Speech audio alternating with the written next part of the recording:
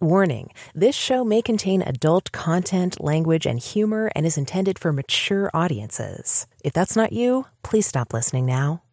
Nothing you hear on Sex and Science Hour is intended as medical advice, financial advice, legal advice, therapy, or really anything other than entertainment.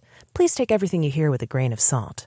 Oh, and if you're hearing us on an affiliate network, the ideas and views expressed on this show are not necessarily those of the network you're listening on or of any sponsors or affiliate products you might hear about on the show. Now that all that's out of the way, let's start the show.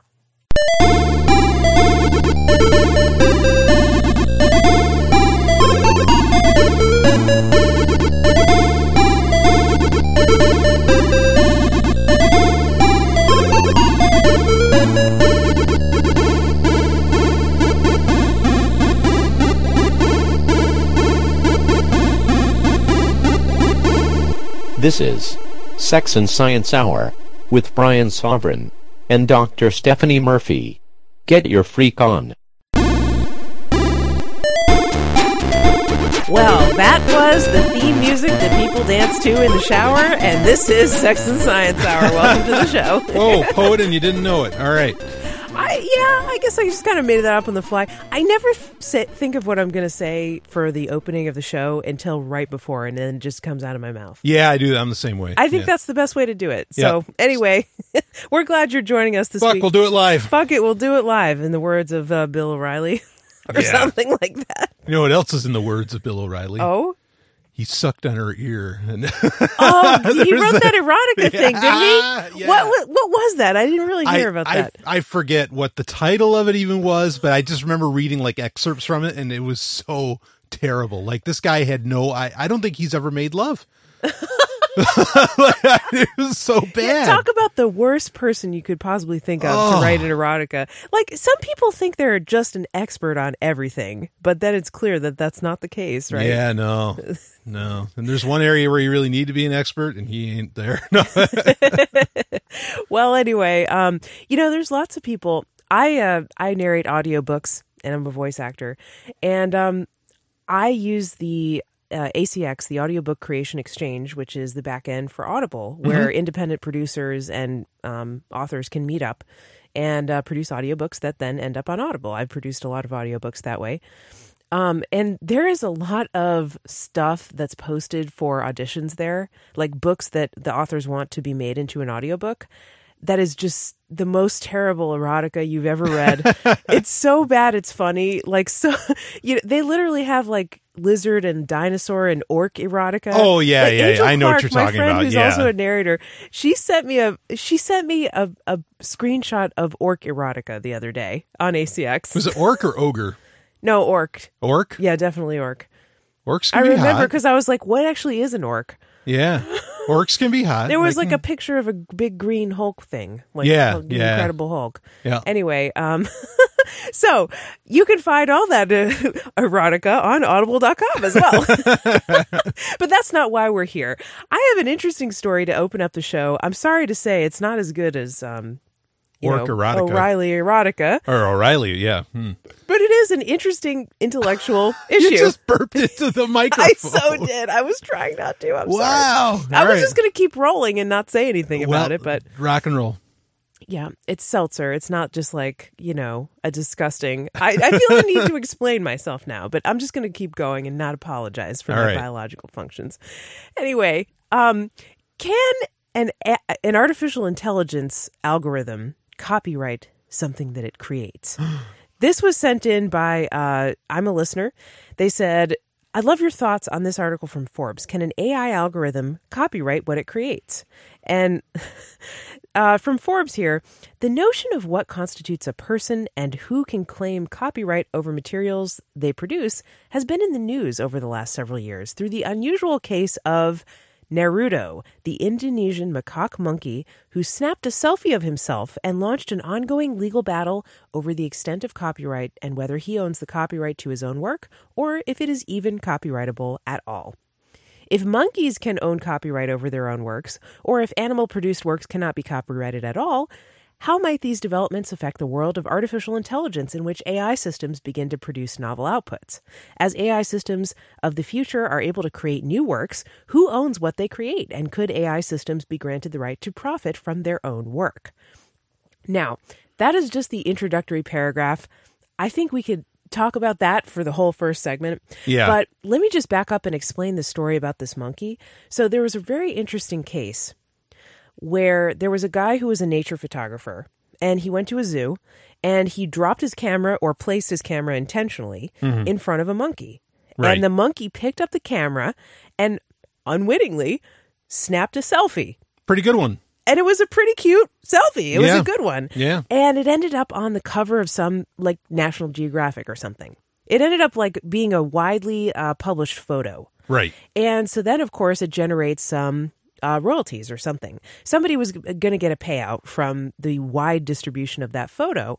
And the person whose camera it was tried to claim that they held the copyright of that photo. But then somebody sued him and said, well, no, I don't have to. I don't know who tried to sue who, but somewhere there was a lawsuit in there. And the issue went to court.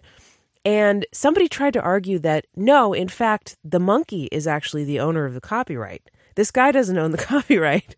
The monkey owns the copyright because the monkey pressed the button and took the picture. Well, how convenient. The monkey's probably never going to take anybody to court. Yeah, or go to the bank and withdraw his royalty payments. So then it sparked this whole debate about, well, if you even acknowledge the concept of intellectual property to begin with, which not everybody does, and we're going to talk about that. But if you even acknowledge it to begin with, who owns it in these gray areas? Right. Now, you could certainly say that without that camera, the human was the one who provided all the materials and the setup for the monkey to take that picture. All the monkey did was press the button. But you could argue that about like an assistant too. If you had an assistant or something and, he provided the camera and said, oh yeah, take this picture. And the assistant snapped the photo. Who would own the copyright there? I don't know. But it's almost like I could see a case for both sides, right? If you're going to claim some kind of copyright, I could see a case for the monkey owns it. I could see a case for the guy owns it. Because it was from his camera. Yeah. But I think there's actually a stronger case for just the whole idea of intellectual property is, to me, I think it's behind the times, kind of silly. I think there's other ways to solve the problem of how do artists get paid for their work than copyright enforcement and restrictions. And copyright doesn't work, folks. In case you've been living under a rock, have you ever downloaded a movie from the internet? Have you ever, in the days of VHS tapes, did you ever copy something onto a blank tape? Maybe even distribute it, loan it to your friend or something like that? Right. As every new technology that comes out that has some kind of DRM, digital rights management, or copyright protection on it, people find a way to get around it. And often it's just because of convenience, right? Like if it's more convenient to just download an album from the internet, from a torrenting site, than it is to go through the checkout process and put your credit card in iTunes and then pay 99 cents for each song, people just are going to say, F that. I think I'll just go to the torrent site, right? Right. So, or the other way around. That works both ways. Where obviously people pay plenty for Netflix when they could get all the Netflix content on torrent sites, but it's just so easy to use Netflix. That they Netflix is a great example of somebody who's made it convenient for people to pay, and so people do. Right. Yeah. So, I mean, I think it can be done, and we're seeing examples of people who do it well, content monetization, and people who don't do it well. Sure. Patreon is another example, right, of podcasters who are monetizing their podcasts with Patreon and other content creators. Oh, yeah. Musicians, all kinds of people that are on board with that. Absolutely. Yeah, absolutely. So I don't think, you have to threaten your customers with lawsuits or legal action to get them to pay for your stuff. I don't think that sets up a very... I think it sets up an adversarial relationship between the content creator and their customers, or the record company or whoever, or the publisher and their customers, to bring in legal action into the matter. Sure, right. But I mean, I think these couple cases that we're talking about here, the AI and the monkey, kind of show it for the farce that it is. It's like, well, wait a minute. If it's such great legislation, it should be very cut and dry to say, clear who owns that copyright. Well, it goes to them. And then it's not. I mean, and you can say, well, but we're talking about, bringing in new persons, and what I mean by persons is a legal term, meaning that they have well, not a legal term, but it's a very specific term, meaning that they have sapience, not just sentience. And so, you're bringing in new kind of persons. I understand that could get into some degree of confusion, but still, I think it shows just how bad the laws are. I mean, we could do the whole show on why copyright bad. We could, yeah, but we're not going to. But Yeah. we'll do one segment anyway. So let me read on here. The case of the so-called monkey selfie is a fascinating one when extended to the world of AI. Today, AI systems are still largely human-guided, meaning that even creative algorithms like Google's Deep Dream are still dependent on the input of a human artist to select both the training images to build the neural network and the image to manipulate. What happens, however, as deep learning algorithms become increasingly capable, eventually operating more and more without human oversight? Imagine a future version of Deep Dream that is fully autonomous and sits by itself, coming up with completely novel imagery that has never been seen by human eyes and which was not guided or suggested by any human. Who owns the rights to those images? If an art company uses such an algorithm to produce new works, can it copyright those works for itself, or are the works entirely unprotectable? Or could the AI itself own those works and generate profit from them that it could then use to improve itself?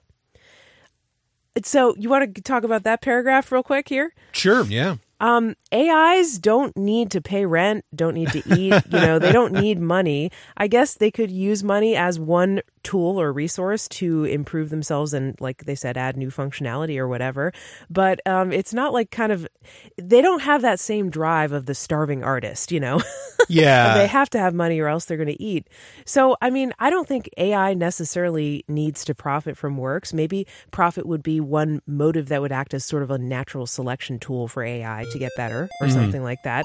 But it's not necessary. And why not just have these works be, what is it, Creative Commons or something? And freely just usable, public domain. And then humans can do whatever they want with them. I mean, Sure. Why do we have to have anybody have a copyright on these things? So anyway, Sex and Science Hour is copyright Brian and Stephanie 2017 and all rights reserved. No, just kidding.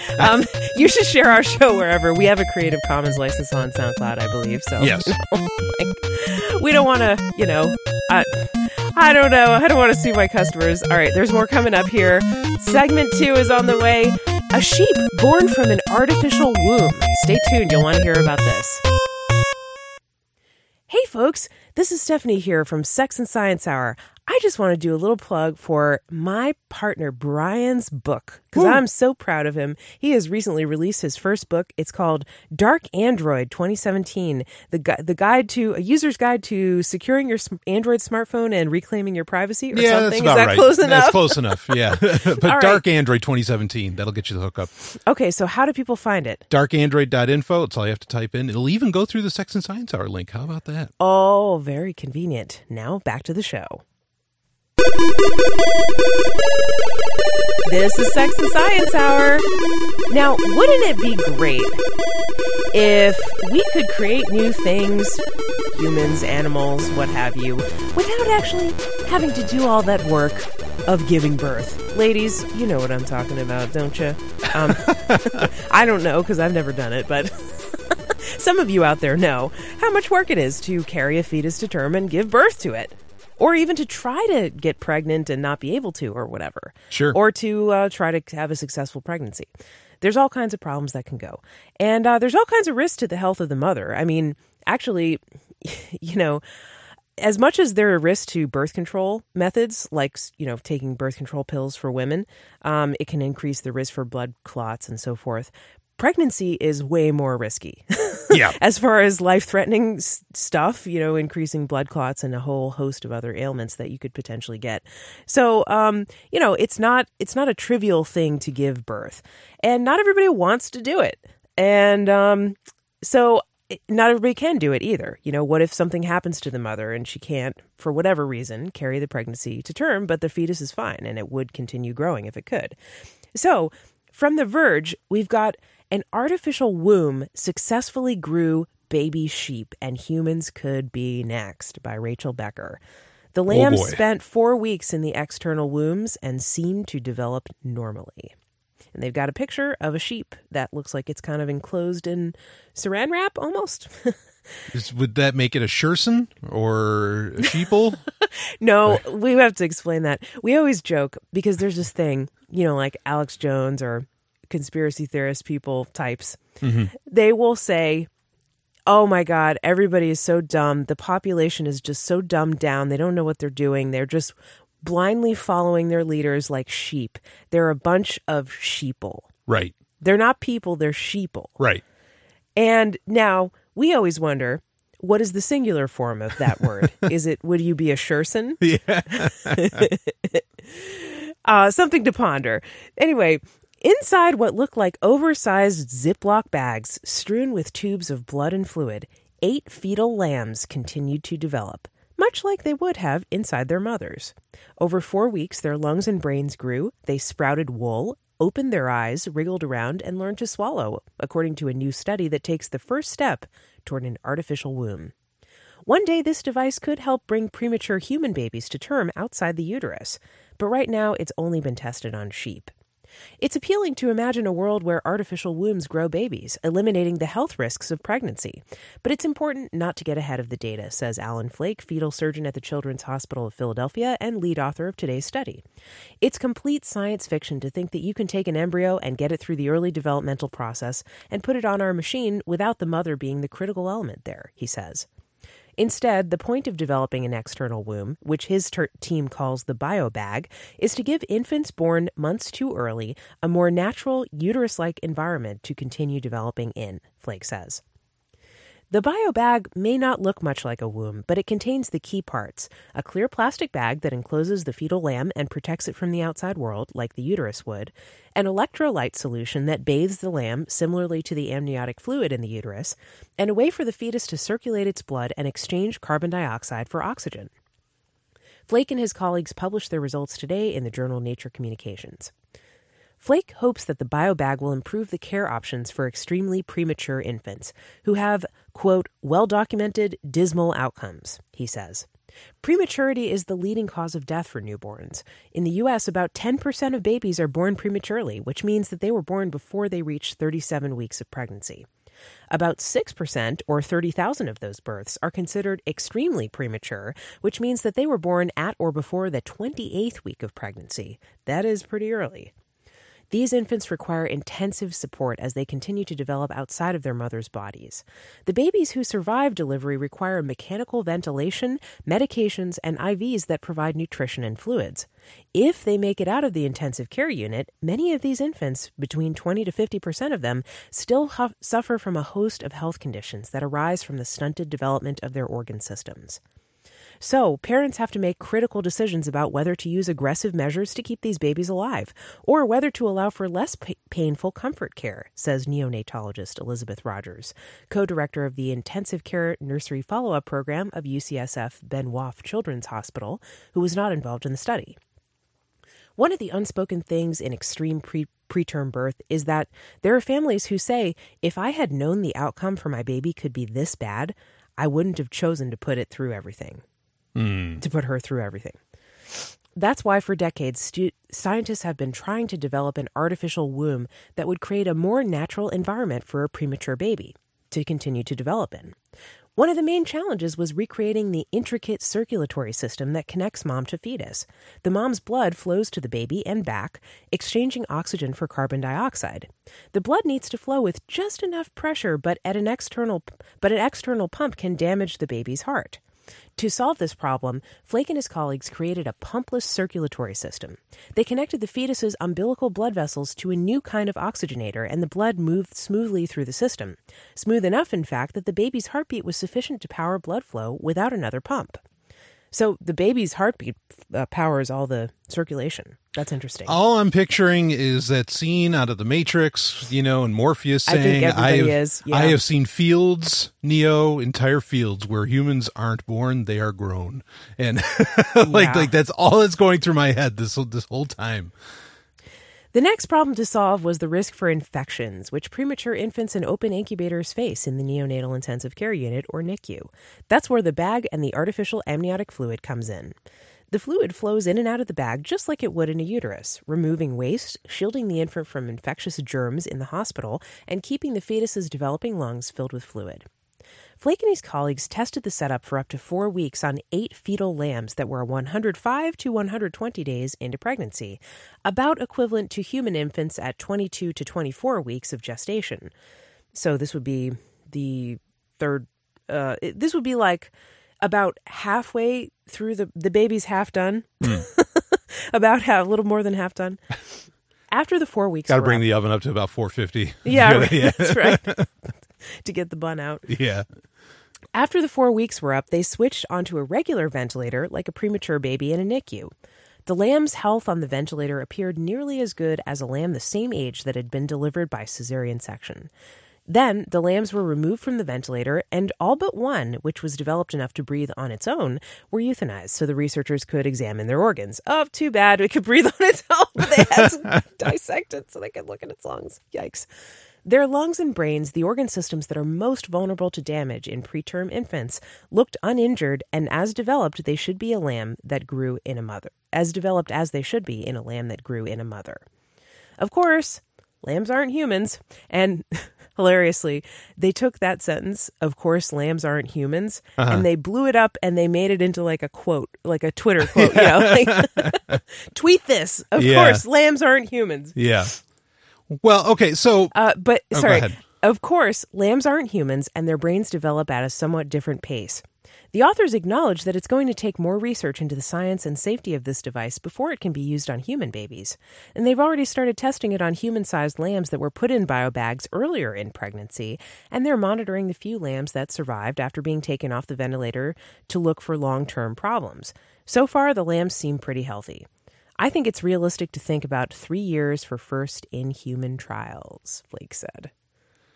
Well, so, this is something that I remember wondering about years and years ago, was why the hell are sheep always used in these? I know the answer, but why the hell are sheep always used in these kinds of experiments? And you start to notice it's in very particular kind of experiments that they end up getting used for. And pretty much what I found out, I asked around, was that sheep are very, like, they're very popular to be used for pregnancy and, these sorts of, birthing experiments and whatever else, because they have a pretty short gestation period. Physiologically, they actually have some interesting similarities to humans. They're susceptible to a lot of the same diseases that humans are. So, which is a very important thing to be testing for, especially when, we're talking about the birthing process, because, especially an unnatural one, because there's a lot of studies on that, like if you don't get the bacteria from, a woman's, vaginal cavity, right? I mean, this baby could have some immune system problems later on in life, right? So that's, that's kind of an important thing for it. I thought it was because of the size, because I think... Well, that's the other part, too, is that when they're born, they're very similar in weight. In size, to humans. Yeah, to humans. So that's a big part of it as well. But. Well, I think this is really interesting and cool. I admit I was having fantasies of like, oh, yeah, we don't have to give birth anymore. We just put them in this bag. But it's actually for preterm babies, and that's a hell of a good thing. And just have them all be women. So I'm happy with that. No, don't have that. What? Oh, my God. Hey, everybody. Now, by now, I hope you know about the exciting new project that Brian and I are working on. If you listen to Sex and Science Hour, this should interest you, and you can be a part of it. We are working on an erotic anthology called Paleo Erotica, and yes, folks, it's just like it sounds. This is Paleolithic porn, stories from prehistory about humans getting it on in a completely smartphone-free world, and a place where all you had to do was look up at the stars and get it on. Woo! So if that interests you, and you have something new and different that you'd like to write about that would make a good contribution, send it to us. You can send it to bbs@sovereigntech.com, sovryn.tech.com. Yes. The story should be between 1,000 and 17,000 words, and we'd like it by November 30th. But of course, if you have it earlier, then the better the chance that it'll get in. So, Paleo Erotica Anthology, we hope to hear from you. Now, back to the show. This is Sex and Science Hour. Welcome to the sex segment. Woo! It's time. I have got a great article for you today. This is from theindependent.co.uk, but the author is the real star because she's writing about her own work. Her name is Sarah Greenmore, and she's a sex worker. Right on. And this is about a day in her life at work. Now, we're going to probably have lots of comments about this, but first I just want to read it to you. I'm a sex worker in a legal brothel. Here are the biggest misconceptions about what I do. So Sarah says, I've been working in Nevada's legal brothels for almost a year and a half now. In this time, I've learned a lot about sexuality, psychology, and relationships. My job is a mix of customer service and fantasy fulfillment, and I love it. It suits my needs and allows me financial stability I never had access to before. However, what I've noticed since I started this career is that there is a lot that the general public doesn't seem to get about sex work. Here are some of the biggest misconceptions. 1. Sex work is lazy and easy. Oh my goodness. Brian, you have a t-shirt that perfectly addresses this. What does your t-shirt say? It says sex work is real work. Yes. Sex work is work. Yeah. Period. That shit ain't easy. It is not easy or lazy. So I have great respect for sex workers because what they do is work. Yeah. Period. She says, I describe my job many ways, but never as easy. I work a 12 to 14-hour shift each day, and during this time, I'm juggling my 4 social media accounts, 2 professional email addresses, posting on multiple industry message boards, scheduling client appointments, arranging radio interviews, writing essays online, and cleaning meticulously. I'm also meeting countless visitors of the brothel, taking them on tours, gauging their interest, pulling teeth to figure out exactly what they desire, and then negotiating prices. That's before the sex even starts, which I'm generally doing most of the physical workload, putting emotional labor out to make my clients feel at ease, listening to their deepest confessions, and trying to make sure they get their money's worth. Sex work is a physically intimate therapy session for most of our clients. Many workers who work independently also have to schedule hotel rooms, vet their clients to make sure they aren't dangerous, run their own websites, and handle marketing. So everything she's saying, absolutely true. I narrated a book called Getting Screwed, Sex Workers and the Law by Allison Bass. It is a great book. I mean, Allison just did amazing journalism. She went around and talked to just dozens of sex workers from all different walks of life and all different places around the world that they were from. And she really got a good variety, I think, of different sex workers at all kind of catering to all different types of clientele, some that were working in the Nevada brothels. There was actually a whole chapter about the brothels in Nevada and interviews with various women who had worked there and what their experience was like. And yeah, absolutely. They do have to work they can't leave the place except once a week. They're almost on lockdown there. And they have very strict rules about, how much alcohol they can consume. It's not much.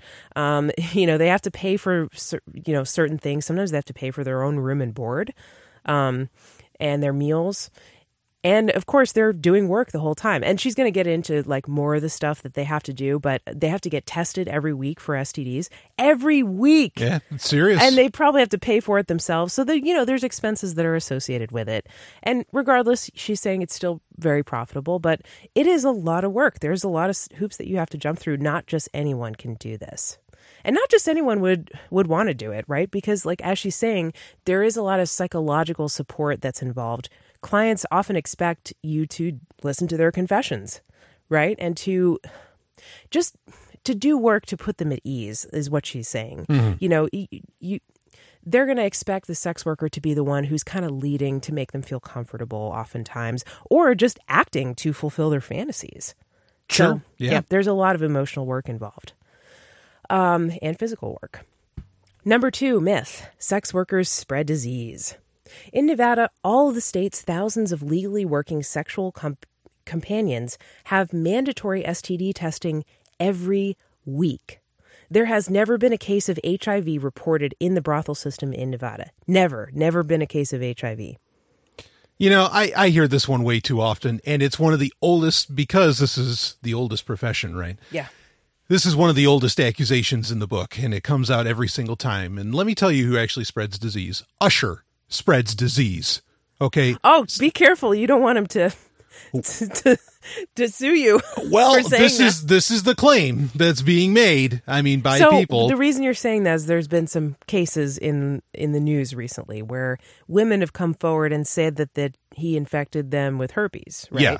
And they sued him and he settled, right? Yeah. Is that what happened? Yeah, that's kind of the claim going around. So that's my understanding of the story. But I'm just saying, No, it's your everyday people, or maybe even your celebrities or something else. They're the ones that spread so much disease. People that make this their life's work. Are you kidding? You think they're not careful as fuck with what they're doing? Yeah. You're nuts if you think otherwise. I think sex workers, obviously there's different types of sex workers, right? If you're doing survival sex work because you're homeless, like maybe you're a teenager and your parents found out you're queer and they kicked you out of the house and you have nothing you can do for work, right, except sex work, and you run away or something. Or if you're like, transgender, you can't get a job and you're like really poor, and there's different reasons people would do survival sex work, but that puts them in a situation where clients can pressure them and say like, hey, I don't want to use a condom. What, are you kidding me? Mm-hmm. So obviously there's different types of sex workers and different types of sex work, but yeah, for the ones in Nevada, no question. I mean, it is so paranoid to get tested every week. Even the porn industry has testing mandates, but also like sort of self-imposed like standards about how often they get tested for STDs, and they don't even test that often. Yep. So, and not only that, but she also says they use condoms for all of their services, including condoms for blowjobs and dental dams for cunnilingus. Brian, have you ever used a dental dam or a condom for a blowjob? No. Neither have I. I will just say that. I've used them for plenty of other things, but not for oral sex. And so, I mean, I think that's extremely scrupulous and careful. Yeah. And not every client is going to be okay with that. A lot of people will say, oh, are you kidding me? You want me to wear a condom for a blowjob? That's not going to feel good. But there are ways to make it feel better. You put lube inside of the condom. You can roll it on with your mouth, I guess. Not that I know about this from experience. But I'm just saying, not a lot of people out there in the general population who are sleeping with each other and fooling around with each other, even people who are very sexually active, swingers, it's not very common to see condoms and dental dams used for oral sex. But they're saying that they do this in the brothels. We take our health seriously. Just like a massage therapist or a labor contractor, if our bodies aren't in top shape, we can't pay our bills, feed ourselves, or support our families. To jeopardize our health and our clients' health for one client's desire could ruin our reputation and cost us our jobs. So we take many precautions to protect ourselves and our clients. Number 3, myth. Only creeps, losers, and desperate guys visit sex workers. You'd be surprised, says Sarah, at the range of people who walk through our doors. We entertain middle-aged couples looking to spice up their love life, young military veterans struggling to transition back into civilian life and dating, respectable businessmen, lawyers, doctors, professionals who are overworked without time for dating, men with Asperger's syndrome who find navigating traditional social relationships challenging and confusing. For many, seeing a sex worker is more than just the act of sex. We provide a safe space to be comfortable with sexuality and physical intimacy.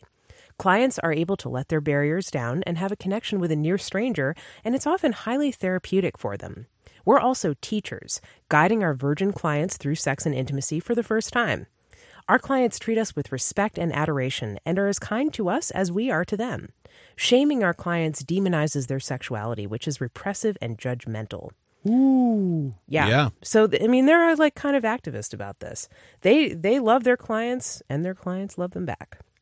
This is just one of the most under-realized, and I don't think underutilized, but I think in the popular mindset it is, of what sex work can do. Like for a lot of people, it is their literal training wheels for how they learn how to have sex and the full experience of sex, it being beyond PIV and all these things. And you're learning from the absolute best. You're learning from professionals. Absolutely. And it's so crazy. You wouldn't hire somebody who's never played football as your football coach, right? Right. You want somebody who plays it every day, right? Yeah. Same thing for sex. Yeah. I mean, that is such a beautiful aspect of the industry that just does not get enough attention. Just how these people are veritable, they're professional sex workers, but they're amateur sociologists, and they're phenomenal at what they do.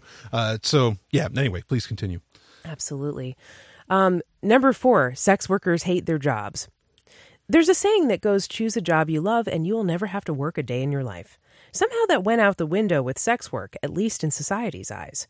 We chose this job because it suits our needs financially, and to some, it's on a spiritual or sexual levels. Others, it's simply an income source, and there's nothing wrong with that. Our work is deeply personal and intimate. We see people at their most vulnerable when they're naked and expressing their innermost desires. These desires may have been hidden away for years or even decades. The relationships I develop with my clients are genuine, and I'm happy to see them leave basking in a glow, relaxed and relieved. Making people feel good about themselves brings me a profound sense of happiness. I have heard on so many occasions, "Thank you, I needed this." I've never felt more relaxed. Being able to make my own schedule and be in control of my own small business allows me incredible freedoms. I can take off 3 months, 6 months, 2 years from work and know that my employment will always be welcomed back. I don't drink heavily and I don't use drugs to get through a shift. I never dread going to work. So she's saying that she loves her job. Now, I realize, I know she's saying that this is a myth. Mm-hmm. And it's certainly true that some sex workers love their jobs. Yeah. However, I also want to be sensitive to and recognize the fact that some people don't feel that they have as many options to them open for employment, and it is more of a survival situation that they're doing sex work. Or maybe they're doing it to support a drug addiction or something like that. Or, who knows people's circumstances. But there is this, she sort of sounds like the stereotypical happy hooker, right? Yeah. And she is a white woman who, she said she never had access to this kind of financial stability, so I don't know her background or anything like that. But not everybody is able to get a job. Not everybody who is a sex worker is able to get a job in a Nevada brothel like this. Yeah, no, it's true. I imagine actually they have pretty stringent requirements for who can work there and all that. Which, whatever. I mean, that's fine. It's their call. I think that one thing. I think the work, your point is totally valid. And it's so true that there's some people who just don't have they can't think of a better route, to go. And that's sad if it's not what they really want to do. I mean, obviously this is somebody who's loving what they're doing. And yeah, you're right. Not everybody does. Yeah. Or what about people who are kidnapped or pimped or trafficked or whatever? Well, those are tragedies. Of course, that's not really somebody choosing sex work. Yeah. That's not even sex work. that is like sex slavery, right? I mean, absolutely. Yeah. That's more slavery than work. But, they say that the amount, the book that I narrated, the Sex Workers in the Law, the authors really dug into the trafficking statistics. And there's numbers out there, like there's, hundreds of millions of people being trafficked in the United States and stuff like that. It's just not so. Like a lot of that is extreme exaggerated numbers. To be sure, there are some cases of trafficking and pimping that do happen and sex slavery, and that's horrible. And of course, we don't support that, and it's bad. And that should not be confused with actual people who are voluntarily, consensually doing sex work, which is the vast majority of sex workers that you will find. Yeah, I mean, I guess the point I want to get to is that I look forward to a future where maybe all of this could be destigmatized, where sex work isn't seen. I mean, I get it. Like, if you don't want to do sex work, you don't want to do sex work, but I think there's a popular narrative out there that this is like demeaning stuff and that this is not okay. I mean, and even a lot of this trafficking that we're talking about, I think if you decriminalized sex work, a lot of these things could kind of fall away, because it would be seen as, no, this is a completely honorable profession. And then it wouldn't all be going underground and everything. Yeah, exactly. And bring it out of the shadows. Exactly. And people could have amazing experiences. I mean, a lot of the negative experiences that come with sex work, and I've had friends that have been sex workers their whole lives. Mm-hmm. And, the negative experiences often come when they don't have like a Nevada brothel to back them up. Yeah. They don't have some kind of industry that can actually support them when somebody pulls some bullshit, when some dude or whatever, And, even the Nevada brothels aren't perfect. I mean, yes, they are legal, but there's a lot of like weird contradictory laws. Like, for example, in Nevada, prostitution is only legal in these podunk counties that are outside of Las Vegas. It's not legal in Las Vegas, even though there is prostitution that goes on there. But these counties really did it to generate a bunch of tax revenue and to make deal for these good old boys clubs of politicians and local business owners. And most of those brothels are owned by men. you know, and they're connected to all the other city councilmen and, you know, and they allow it because it makes a lot of money for the men in the Good Old Boys Club. And the reason that happened, you know, there's historical reasons. Listen to the audiobook or read the book, Getting Screwed, Sex Workers in the Law, to hear an extensive background on this. I recommend that. And I'm sure there's other resources out there too. But a lot of the times the women aren't even allowed to really like live in the same county or to like hang around the county when they're not working. They can't really like be seen at like the Walmart or, you know, anything that, because there's not much in those counties except a Walmart, really. Yeah, right. They can't really like hang around, except they have to like basically work and then get out. And they're really not welcomed with open arms. They're kind of like, okay, well, I guess you can exist if you pay us off, the politicians, enough. Sure. But it's even though it's legal, it's far from destigmatized. Yeah. What I'm saying. Yeah, understood. Yeah. All right. Here's the fifth myth. Sex workers are broken. Her parents must be proud. Get an education, sleaze. She must have daddy issues. I wonder how many drugs she needs to get through a shift. All of these are real comments I've heard online or in person, says the author. The notion that my profession is a last resort for a broken, uneducated woman with a drug habit is a disservice to the range of people who choose to be sex workers. It's dehumanizing, and it allows continued violence and social stigma against sex workers to thrive. Keeping our industry in the shadows keeps an unfair power balance in the hands of law enforcement and clients who mean us harm. We are human beings who, for many different reasons, but one main one, to provide for ourselves, have chosen sex work as our occupation. It is a valuable and desired service and will always exist. So we need to bring sex work into the realm of decriminalization or legalization and provide safety, social services, and basic human rights to some of our most vulnerable in our society. Yeah, totally a cultural construct that people are broken because you have other cultures where it's seen and even historically where it's seen the exact opposite, where no, you're not broken at all. Like you're a sacred, thing. I mean, it's like a goddess. You're right. So that's horseshit, to say that, oh, there's something wrong with them. No, that's totally a cultural notion. Like across the board. That doesn't mean there aren't people that are, sure, but there's people who are broken who run Fortune 500 who are companies. In sex work. Yeah, exactly. I mean, give me a break, There's people who are broken who are in the military, in the government, in the stock market, Yeah, right. I mean, that's just, to write people off like that, you could write off every fucking industry on planet Earth with that claim, and it's not fair. That's just foolishness. It's really not fair, I agree. So I thought that was very interesting. That's A Day in the Life of a Sex Moor by Sarah Greenmore. If you want to go visit her, she says in her bio, she's a courtesan working at the Moonlight Bunny Ranch located outside of Reno, Nevada. Woo. And she enjoys writing about sex work, social issues, and discussions on safe sex and human sexuality. So thank you, Sarah, for sharing a day in your life. Take a trip to the Bunny Ranch. I've always kind of been curious. We've been close. Yeah. Well, not really, but I've always just been kind of curious what it would be like if I went to visit a hooker. And I bet they don't get many female clients. I bet they don't get any female. We've had the conversation. We've had the conversation. We were in town. I don't know. But it didn't go that way. Yeah, I mean, it is kind of a pain in the ass to get there from Vegas. Yeah. Right? It's like quite a ride. I'm sure if we didn't want to that bad. But right. if we had wanted to, we could have. But not yet. maybe for a later time. All right. Go to stuff.sexandsciencehour.com to sponsor a trip to Vegas for me and Brian to go visit a sex worker by shopping. Eventually we'll keep saving those pennies. All right, there's more coming up here on Sex and Science Hour. Stay tuned.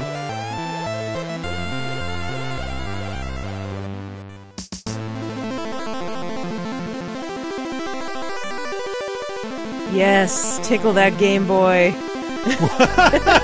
Wow.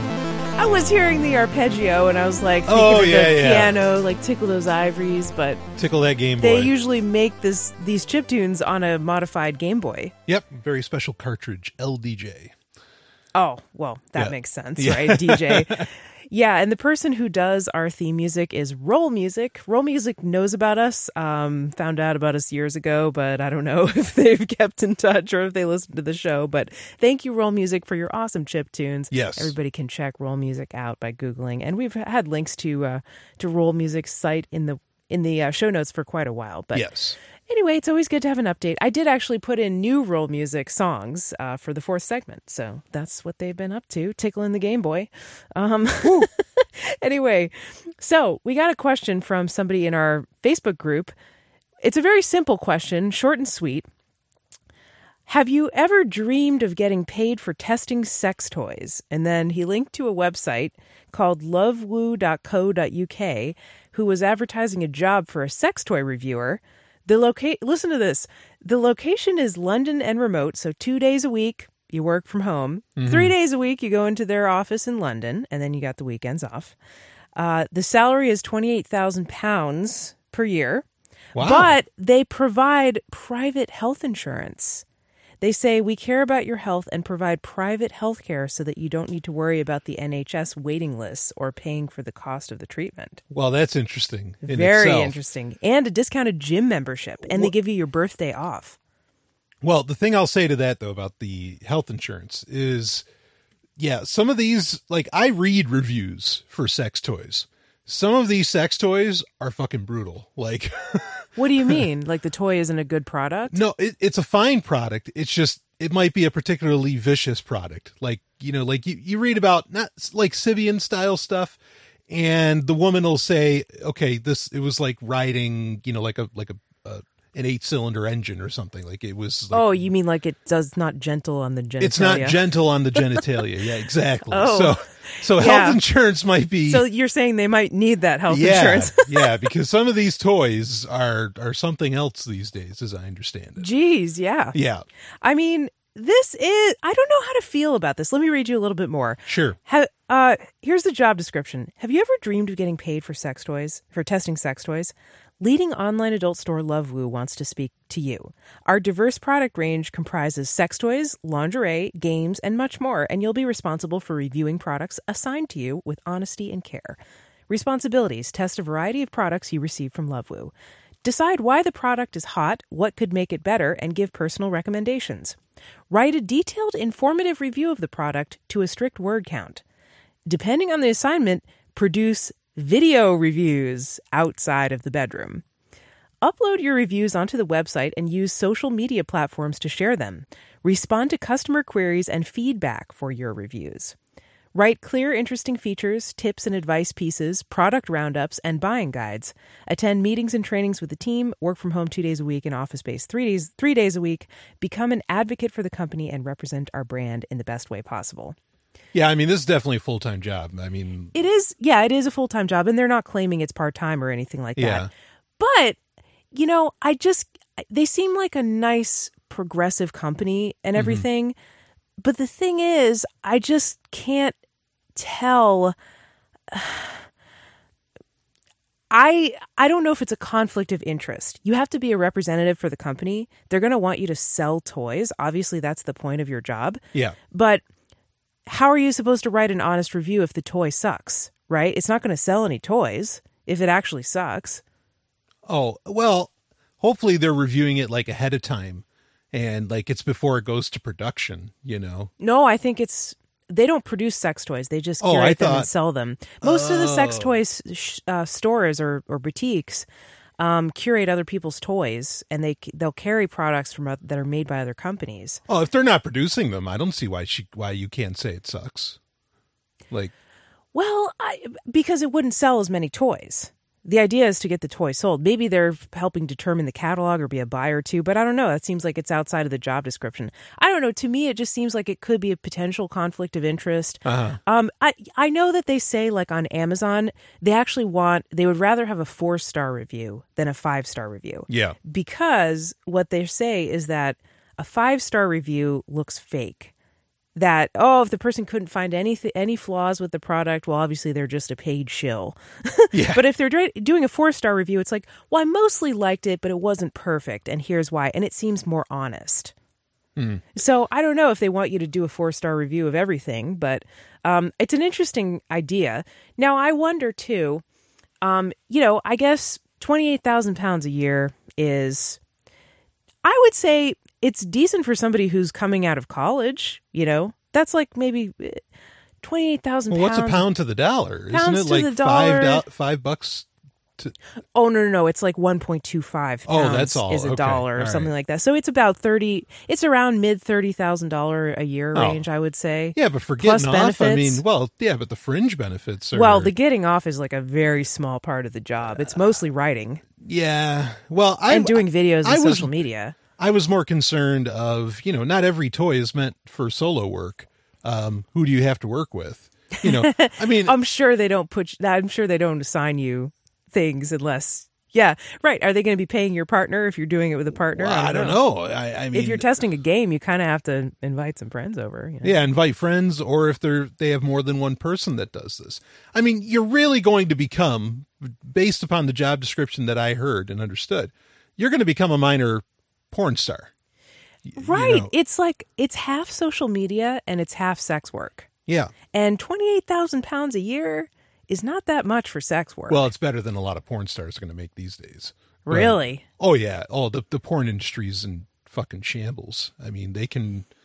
Yeah, that might be true. I mean, I don't know. I haven't been in the market for this kind of job. I'm just saying, I'm just sort of weighing the pros and cons. I'm giving an honest review of the job, the job description itself. Yeah.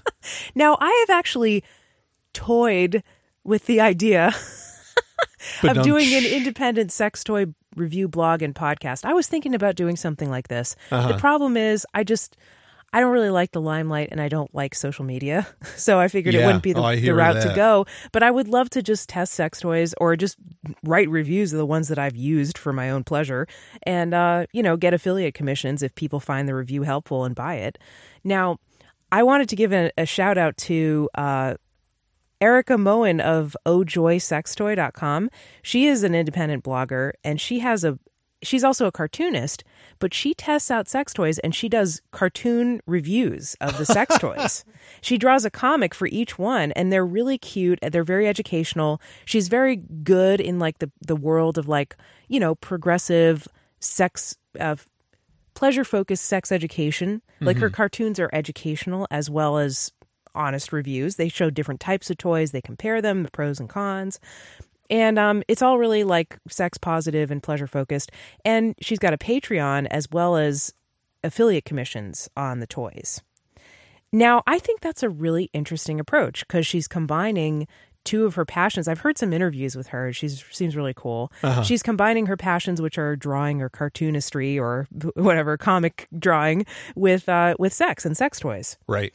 And I think she actually used to work in the sex toy industry. I don't know. It's been a while since I've heard the interviews, but I really like that model because she's not limited to reviewing toys for one company or one brand or anything like that. She can review whatever she wants as long as she thinks that it's going to be something she can draw a comic about and something people will like. But since she still has a Patreon, I don't know. Like, is it hard to make it in this business? Yeah, right. I mean, it sounds like brilliant entrepreneurship, but it's, debatable whether or not she's making it. Yep.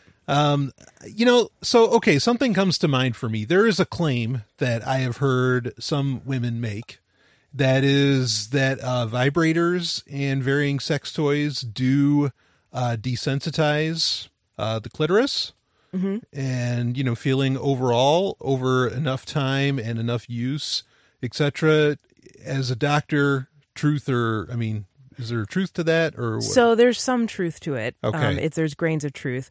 It's not permanent, but having said that, over a masturbation session, if you use a vibrating toy on your junk for too long, genitals, for too long, got to get out of that habit of calling it junk because it's not junk, it's treasure. That was one of the first lessons I learned in podcasting back from the pork therapy days.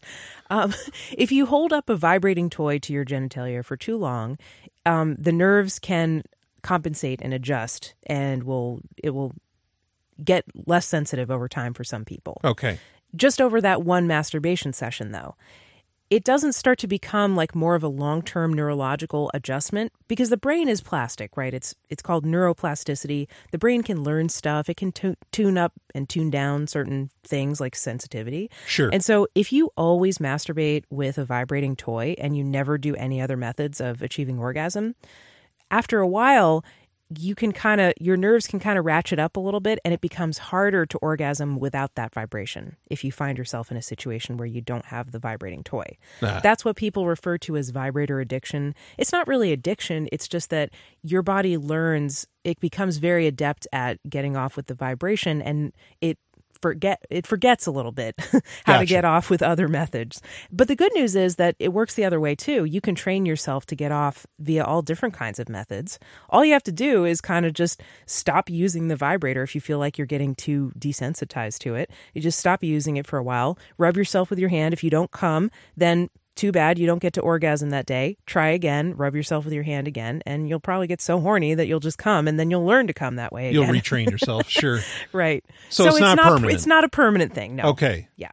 All right. So then the people that have said that are just, they're buying into some woo-woo shit. I don't think they're buying into woo-woo shit. It's a real phenomenon, and for some people, it's a problem. I just think that you know what part of it is, I think?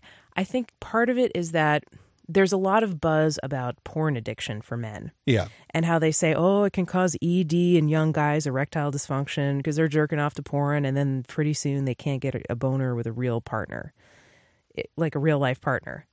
Now, I don't have that equipment. I have not, lived as a man. I don't know what it's like to grow up on porn.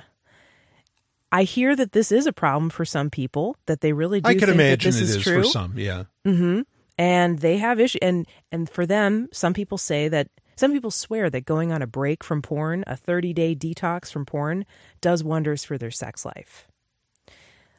However, I also think that there are groups that co-opt that whole idea for their own agenda, like people who are anti-masturbation and anti-sex to begin with. Right. I see a lot of ads from Christian and Mormon groups talking about porn addiction, and they're not talking about it from a purely neurological perspective. They're talking about it from a spiritual perspective and a religious perspective. Right. So, maybe there's some truth in there too, but often it gets jumbled up with some stuff that's not factual and it actually has an agenda. So as far as that, there's a lot of buzz about the male side of that, right? About porn addiction for men. I think there are some people who want to find a corollary for women. And so then they say, well, just like men can get addicted to porn, the corollary for women is vibrator addiction. The devil's doorbell. Women can get addicted to their vibrators. Yeah. And, it's not really true. And by all accounts, is what I understand, it really doesn't seem to be as big of a problem. At least it's not getting as much buzz as the whole male porn addiction thing. I have heard a podcaster, Sex Nerd Sandra, I've heard her talk about a period of her life where she thought that she was getting some vibrator addiction.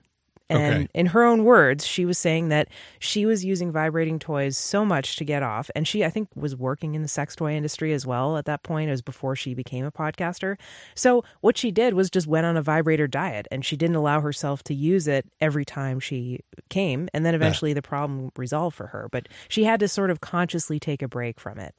Okay. So, well, yeah, I bring that up only because, if you go to become a sex toy reviewer, I mean, if there was actual permanent damage, like some have claimed that I've seen, then that could be a real, this job could be hazardous. It's not. Yeah, good point. It's not permanent. And it's, right. Few things are permanent. I mean, some things are, right? If you lose a limb, obviously it's permanent. But, the brain and the nervous system are remarkably plastic. Peripheral nerves can grow back and heal from damage. So there's a lot that can be, there's a lot about your body that can be retrained and redone. Now, one more point on this. Okay. It's not just Christian and Mormon groups that can be sort of anti-vibrator, anti-masturbation, and anti-porn.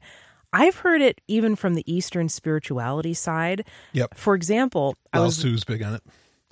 Oh yeah, Lao Tzu, of course. Yeah, going back thousands of years Yeah. in the Chinese tradition about don't, release the essence of male power comes from the semen, and you shouldn't release it. And then there were these cults of women that would try to get this to suck the man power out of all the men. That's kind of hot, I have to say. Woo. I think that's going to be a basis for one of my stories in paleoerotica. But anyway. Yeah, I was actually listening to a podcast about something called orgasmic meditation. And this is a practice of, basically there's a stroker and a strokee. I'm not going to explain it as well as the experts on it can, obviously, because I'm just hearing about it for one time. But basically, there's a stroker and the strokee. The strokee has a clitoris, and basically the stroker strokes the clitoris in rhythmic, like a specific rhythmic pattern with lube or oil for 15 minutes. Okay. And no more, no less. Okay. And anything can happen in that time frame. Orgasm is not a requirement, but it may happen. Okay. And the idea is sort of like to focus that kind of sexual attention and love on a woman or a person with a clitoris on their body. And so the person that was a practitioner of that I was hearing, and I'm sorry, I forgot their name, but she said that men have porn and they get this hard, like crazy amount of stimulation from porn. Porn is designed to be overstimulating, basically. And so when they get sensitized to that, sometimes it's hard to come back down to earth with a real partner and really tune into that more subtle and more realistic kind of pleasure that you can get from a real human being as opposed to porn, which is designed to be overstimulating. And she said that the corollary for that is women. Women, when they don't have the true intimacy and love with their partner, according to her, they can get fixated on vibrators because it's like a focused, strong, overstimulating kind of sensation for them. Okay. So I just hear a lot of similarities between the whole like Christian nofap groups and what she was saying, but not coming from a Christian perspective at all. So I just think that's interesting that, there's all kinds of attitudes and beliefs and thoughts about sex here on this show. I mean, I'm not going to claim that it's bad to masturbate. I just won't. I'm sorry. It's like really hard for me to say that. Of course, if it's causing a problem for you, if you feel compelled to just masturbate all day and you can't get anything else done, yeah, obviously that's a problem. But for most people, I don't think they have that problem. And there's so much sex phobia and sex negativity and anti-masturbation sentiment in our culture that I think it's easy to go that way. It's easy to err on that side of being a little masturbation phobic versus being pro masturbation. Does that make sense? I don't think that makes sense. I'm saying that I would rather err on the side of being pro masturbation than join the rest of the cultural chorus of anti-masturbation sentiment. Sure. Yeah. Yeah. Well, there's nothing wrong with masturbation. I mean, right. Yeah. That's what I'm saying. Yeah.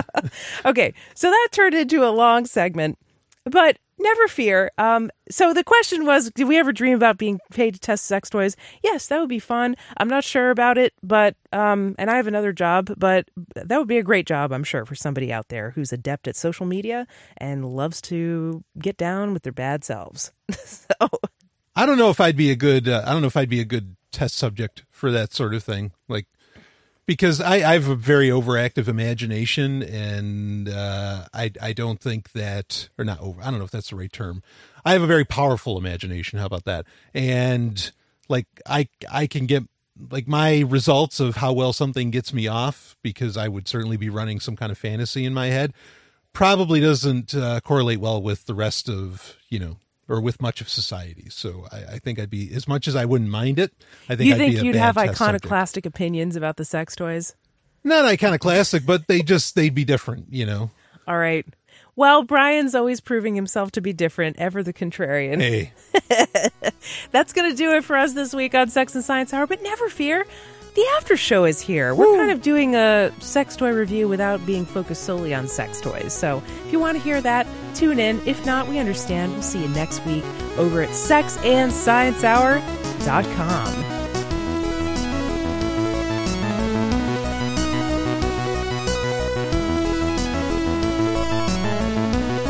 You've just heard Sex and Science Hour. Game over. Play again next week.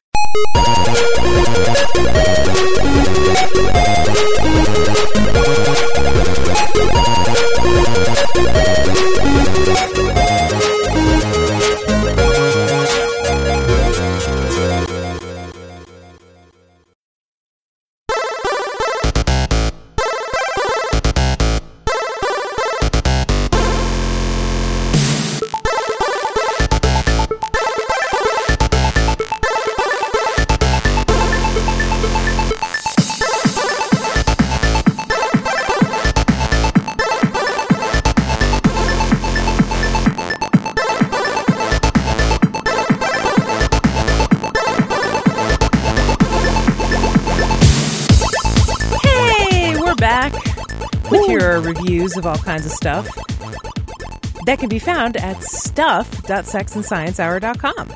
Yeah. Brian, did you just hear like a wail in the background, like a moan? I think it was me. Oh, that was you? I think I made some kind of a sound. I thought it was basically a werewolf in the backyard, and I was a little freaked out. But now that you said that, I feel much more confident. Yeah, I mean, pay no attention to the claws that are coming out of my hand. The hair that's sprouting from your chest, the way your ears are growing more pointy by the day and your canines are getting longer. Vulcan. Anyway, on the after show, we talk about the stuff that was purchased through stuff.sexandsciencehour.com. And you're in luck, because if you want an easier way to reach that website, just go to our main website, sexandsciencehour.com. If you ever forget or whatever, you can click through the links there, and they're very easy to see thanks to the recent update that we did on the website. Yeah. So anyway, we got an email from somebody, and I called it "Don't Mention This Book." Don't mention this book? Yes. They said, and it was totally anonymous. Okay, we got it through our contact form on our website. They said, "Hey there, I don't know if you're still playing catch up with the Amazon purchases during the after show or whatnot. If you are, and you get to a book called something like A Unique Eclectic Book of Essays, I just wanted to say I don't think it's worth mentioning. If you can if you want, but trust me, it's not a very good book. I bought it as an inside joke for someone, and then after skimming through it, I decided against giving it to them, and I wish I hadn't spent the $10 on it. I did just buy some great toilet paper, though. Very useful." So the irony, of course, is that by emailing us and by us reading the email, we have mentioned the unmentionable. But I think that's valuable feedback, right? I don't remember doing that book. I think it kind of rings a bell, but I don't remember if we talked about it or not. But thanks for the feedback saying that book wasn't very good. That's weird. You know, I wonder sometimes if this happens with some podcasts, especially some larger ones where there's like massive groups involved, where like maybe they do something like this that we're talking about, and say like your arch enemy is in the same group with you for this podcast that you both happen to love. And your arch enemy is a big fan of, I don't know, Tchaikovsky or something. And you buy some book that just like rips on Tchaikovsky and just to hear it mentioned and just to have the hosts like talk about it. And like, you're just trolling people. Well, I think this has actually happened. I can imagine. No, I mean, I can think of a specific example on the show. On this show? Yeah, there was somebody who admitted that they bought a couple of books that they already owned just so that we would talk about them. The Hoppa books. Yes. Yeah, that's exactly what I'm talking about. But that was only like that was only 1 degree away, because that was to get me pissed off. Yeah. I'm talking about to get like another fan like pissed off, like starting a pod beef and dragging us into the middle of it. Well, if you want to start a pod beef, by all means do. Just make sure you go to stuff.sexandsciencehour.com. And thank you for buying that toilet paper through stuff.sexandsciencehour.com. By the way, I have an update myself, actually. A while ago, I think it was earlier this season, somebody bought bamboo toilet paper. Oh, yeah. And I said, wow, that sounds neat. I have to try that. Yep, add to cart. I added it to my cart, and the next time I made a purchase on Amazon, I bought that doggone bamboo toilet paper. Yep. And wouldn't you know it, it's really bad. It's terrible. Yeah, and I have so much of it, and I'm trying to use it up. I use it every day. I'm like, curses, this bamboo toilet paper. I mean, it's not that bad. It's just very thin, and it doesn't feel that nice. Well, yeah, I mean, this is the crux, right? This is the problem, is that the catch-22 is that, like, to use it up, you're willing to drink a ton of milk of magnesia, right? but the problem is, I'm not. Maybe you are. Well, I am. Okay. The problem is that this stuff isn't strong enough to handle the shit that comes out of my ass when I drink milk of magnesia. So it's like, okay, you're drinking the milk of magnesia to clean this shit there, to use up this toilet paper, but you can't use this toilet paper for what you're doing with the milk of magnesia. God damn it. Yep. It's a very hard frustrating. A hard life. All right. I thought it was going to be all great for the environment. I was like, yeah, it doesn't have any toxic bleaches and dioxins and parabens in it. Because, like the puss is like the most sensitive area of the body. It's very absorbent. You don't want any of that nasty unorganic shit in there. So I thought I'd buy bamboo toilet paper. But no, it didn't quite work out. The technology has got a little bit of ways to go still. To think all that milk of magnesia we bought. Well, that was a good purchase, let me tell you. Sometimes. We just drink it for fun on a Friday night. Got a bottle of after the Ipecac Sex and Science Hour, of course. Just kidding. Shall we continue? Yeah, I think so. All right. So, Brian. Yes. You will be very happy to know that somebody, and we think we might know who, bought your favorite book. My favorite book? Not favorite. Oh, I was going to say, bought a book that shit. you are a big fan of, and the book that you have recommended on the show and also in our Sex and Science Hour Facebook group recently. Okay. It's called Drugs as Weapons Against Us. All right, hold on. Calling me a big fan of this book is a misnomer. Like, that's... Okay, so you're not a fan. Let me revise that. You've read this book, or you've read some of the book. You started to read it. You found it incredibly depressing, but fascinating at the same time. Yeah. Okay. So Drugs as Weapon Against Us. I'll be very quick. By John Potash. Potash is and this is a guy who is like knee deep in Black Panther stuff. I mean, like, he's written other books, all of which are phenomenal. This book is a very well done book. Near literally every single sentence is just jam packed with information. This book's like in 4 sections. The first section will take you, I mean, depending on how you read, of course, it'll take you a long time, even if you're a fast reader. I had to stop. I had to take breaks. I usually read a book straight through. I'm a completionist. I have to finish the book before I move on to the next one. Not so with this book, because I was scared of what I was becoming reading this book. What were you becoming? A paranoid conspiracy theorist? Not paranoid. Like, I was getting really, really angry, and I have a lot of people that I deeply care about who are very much into, doing the various drugs that this book talks about and everything. And I was getting really angry about these drugs and everything. And I just, honestly, I had to stop and say, no, I better quit this, or I'm going to end up like, being some kind of crazy anti-drug activist or something, which I don't want to be, because I don't care what people do. They can rock and roll and have a great time with this stuff and whatever. And by all means, like enjoy life. That is my number one priority for myself and anybody else. Okay. But like this book is so well done. I dare say it's irrefutable. It is absolutely irrefutable. It is. I've read some parts of it too, and it is fascinating. It's gripping. It draws you in. You can't stop reading. Every sentence, as you said, is just action-packed or fact-packed. Mm-hmm. It's just so dense with information, and it builds this web. It just paints this picture explaining all the key people who are involved. The central thesis of the book is basically that drugs such as LSD... Opium, LSD... Opium too, yeah. Yeah. And even other drugs as well. MDMA, perhaps, heroin, cocaine. But I would say LSD is one of the strongest cases that they talk about. Yeah. And he's not the only one who's talked about this either. But those drugs were purposefully and deliberately introduced into various groups, usually leftist groups or social progressive groups, yep. As a deliberate attempt to control, to disperse them, to make it so that they could not attain their objectives, to throw a curveball at them. And in many cases, it was done by dosing people without their consent. Yeah, like lacing furniture, at inviting parties. all these people to parties and these... and we're talking like world leaders doing this shit. I mean, like, it's really... And again, the evidence is really fucking hard. The footnotes are as long as the book.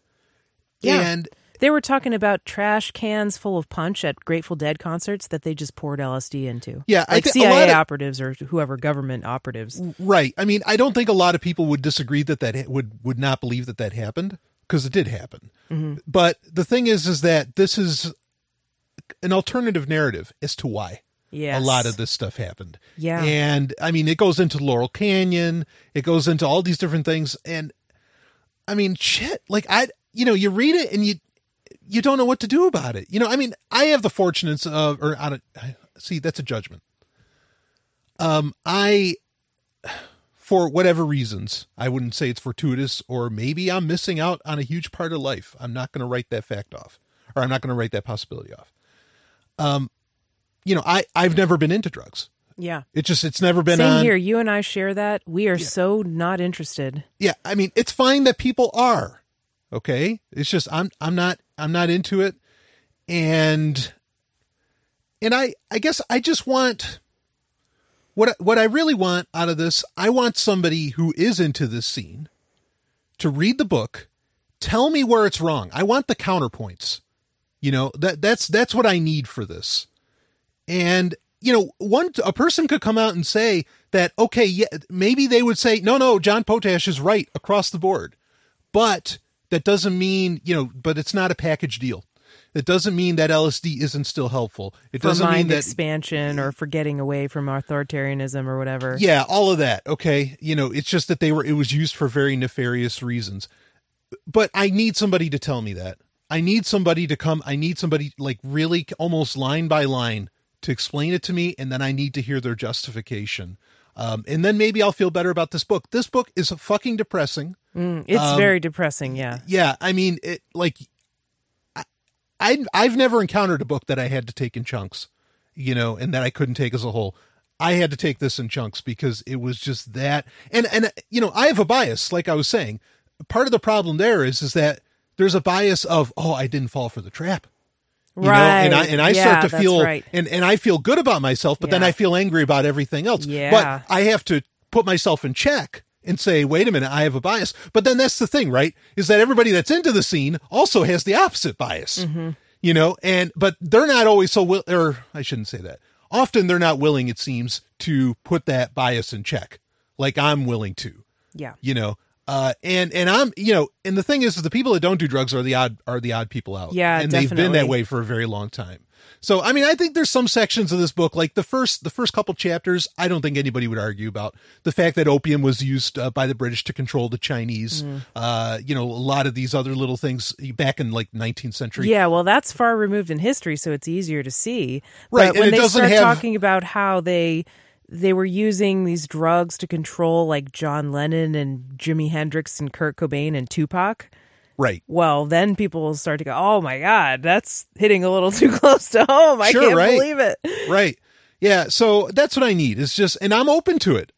I'm actually open to the idea that I'm dead wrong and that John Potash is dead wrong, but I need somebody to do that for me. I need somebody to like really be able to falsify it because I am never like, I'm too far removed. I'm not in the scene. So it'd be so much more work for me to go through the whole process as to where I think it would behoove people that are very, very, drug positive to debunk the shit out of this book. Or make sure nobody ever reads it, one or the other. I might reach out to this guy and ask him if he wants an audiobook because I think this is fascinating. I would love to do a deep dive on this book. Sure. Read it. I think it can never hurt, even if you think you're going to disagree with something or you do disagree with something. It never hurts to read things you disagree with. It can hurt. Well, if it's depressing, I guess. It can hurt. This book might drive you to drugs if you're depressed. I'm about that close. Let me just read you the synopsis here. Drugs as Weapons Against Us meticulously details how a group of opium trafficking families came to form an American oligarchy and eventually achieved global dominance. This oligarchy helped fund the Nazi regime and then saved thousands of Nazis to work with the Central Intelligence Agency. CIA operations such as MKUltra pushed LSD and other drugs on leftist leaders and left-leaning populations at home and abroad. Evidence supports that this oligarchy further led the United States into its longest-running wars in the ideal areas for opium crops, while also massively funding wars in areas of coca plant abundance for cocaine production under the guise of a war on drugs that is actually the use of drugs as a war on us. Drugs as Weapons Against Us tells how scores of undercover U.S. intelligence agents use drugs in the targeting of leftist leaders, from SDS to the Black Panthers, Young Lords, Latin Kings, and the Occupy movement. It also tells how they particularly targeted leftist musicians, including John Lennon, Jimi Hendrix, Kurt Cobain, and Tupac Shakur, to promote drugs, while later murdering them when they started sobering up and taking on more leftist activism. The book further uncovers the evidence that intelligence agents dosed Paul Robeson with LSD, gave Mick Jagger his first hit of acid, hooked Janis Joplin on amphetamines, as well as manipulating Elvis Presley, Eminem, the Wu-Tang Clan, and others.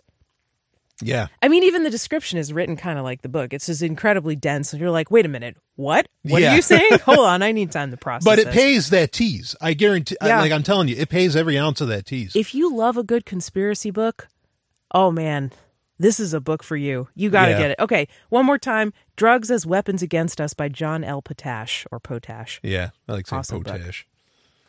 Potash. Potash. Anyway, okay. What else did people buy? That's the only book in our book department this week. We had a bunch of boxes of tea. We had Stash Lemon Ginger Herbal Tea. Doesn't that sound good? We had Stash Moroccan Mint Green Tea. We had Twinings Everyday. I guess it's just regular black tea. Stash Breakfast in Paris Tea. And in the Amazon fashion department, this is cool, a My Little Pony girls Pinkie Pie hoodie. So it has like a pony mohawk, like it has the hood and it has the ears and the little pony mane when you pull it up, and a picture of Pinkie Pie on the front. Very cute. We had some makeup, Tarte Amazonian Clay 12-hour full coverage SPF 15 with medium beige with pink undertones. So this is like foundation with sunblock in it. Right. Which, a lot of people swear by, especially if you live in a sunny area. We had the Scooby Apocalypse comic number 15 and number 16. Woo. What is the Scooby Apocalypse comics? So it's part of the kind of DC has a deal with Hasbro Hanna-Barbera, more particularly, sorry, not Hasbro. IDW has the deal with Hasbro. But yeah, they have a deal with Hanna-Barbera with their properties, and they do varying comic books. There's Future Quest, one of them, Scooby Apocalypse. Scooby Apocalypse is Scooby-Doo that takes place somewhat in the future after like kind of this like zombie invasion style thing. Anyway, it's really wild. It's very, very cool. Like it's Scooby-Doo being really, really action packed and cool. I love it. One of my favorite comics going right now. Very cool. Somebody bought a Silent Mouse, the Logitech M330 Silent Plus wireless large mouse in gray. Silent Mouses are very important. I'm using one right now because you don't want clicks in your podcasts or audiobooks. We had a pack of 2 cooling gym towels. Oh, are these the kind? I think you can put them in the freezer. Oh no. Environmental reuse. Soak it, wring out excess water, and wear it. To reactivate it, just re-wet it. So it's like an evaporation cooling thing, I guess. That's cool. What else? Revenger in paperback by Alistair Reynolds, winner of the 2017 Locus Award. All right. The galaxy is filled with treasures if you have the courage to find them in a world. We also had the Panda 300 megabits per second wireless and USB adapter for $14. Nice. Oh, here's that book. A unique eclectic book of essays. This is the book that the guy says is not good, by John Joseph Mack Jr. Now I'm just curious about this. An essayist who is a rationalist that maintains a laconic style, whatever that means. John Mack titles his essays to the point.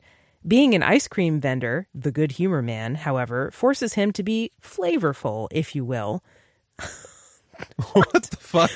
Since all the essay titles are dry but to the point, the exception being the one poem with a title that automatically conjures up a play on the title word wondering, to wit, the word wandering, his original title for the manuscript was A Rational View of Subjects, an anthology, but then he realized it was too droll-sounding and came up with a unique eclectic book of essays, which is exactly what it is. Besides, who doesn't like the word eclectic? It's also a good thing that he graduated from Southern Illinois University, where first his creative juices started to flow. What the fuck? Definitely sounds laconic. That's fucking weird. Wow. Very, very weird. And the cover looks like a kid drew a picture of a rocket ship or something. It's kind of funny. All right. Well, we did mention the book. Too bad. The Odroid XU4 case. It's a clear case. It looks like for a computer, but I don't know what an Odroid is. Recommended to protect the Odroid XU4 board from accidental damage. It's like a Raspberry Pi. I guess so, yeah. Okay, here's another book. I'm sorry, I've lied. There are more books.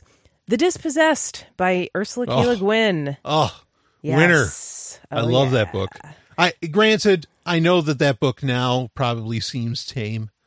At the time, boy, especially, I read that when I was a teenager, and like just the mentions of sex was remarkable. Very cool. You know, I love the shit out of that book, and there's still some very revolutionary things said in it. You know, I mean, granted, unfortunately, certain anarchist circles don't consider it legitimate because it's not capitalist. It's quite the opposite, but I think it's brilliant. Yeah. Wagging my finger. Yep. Shame. All right. Well, that's going to do it for now. Well, should I say what I bought on Amazon? What did you buy? Tell me all about it. I am a guilty addict of reality TV shows. Oh, I admit it. Yep. I've been watching a show called The Spouse House where there's like You have been watching this show. Brian refuses to watch it, which is fine. I'm not going to subject you to any torture here. It's like, the premise is single people move into a house and they meet each other as men and women. It's all heterosexual, okay? So they're looking for hetero matches. And they're trying to meet each other and get engaged and married in the spouse house within like 6 or 7 weeks or something. And every week there's an engagement ceremony. And if nobody proposes, then 2 people get evicted and they have to vote on who's the least likely to get married and they get kicked out. And 2 new singles get brought in. It's like Survivor for relationships. Yeah, it is the most...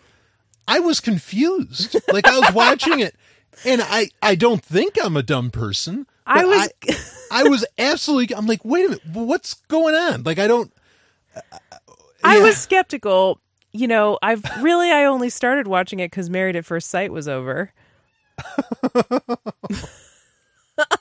We've already reviewed that. I love any reality show where they have to get married, and especially if there's like pressure to get married or if it's forced, the better, because it shows what a sham it is. And everybody's so like traditional gender roles and stuff, and it's just hilarious because it ends up blowing up in their faces, and it's just...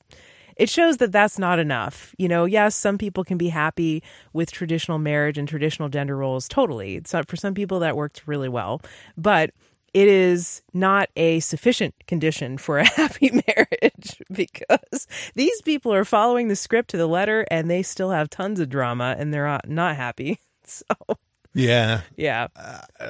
I got nothing. Well, I bought Spouse House a season pass on Amazon because I like to watch it. Amazing. All right, that's it. I think we're going to have to call it quits. What? Not to say how I know, but it is not available on torrent sites. So if anybody says, why wouldn't he torrent it for you? Well, there you go. You know, my man does a lot of things for me, but torrenting Spouse House is where he reaches his breaking point. He was not willing. The line must be drawn here. This far, no farther. No further. I will make them pay for what they've done. That was so good. The best Picard ever. And you're even bald, too, to boot. Thank you. All right. This is going to do it for us. This has been Sex and Science Hour. Back at you next Friday with a new show. Woo. In the meantime, sexandsciencehour.com. Go shopping. Stuff.sexandsciencehour.com. And thanks so much for tuning in.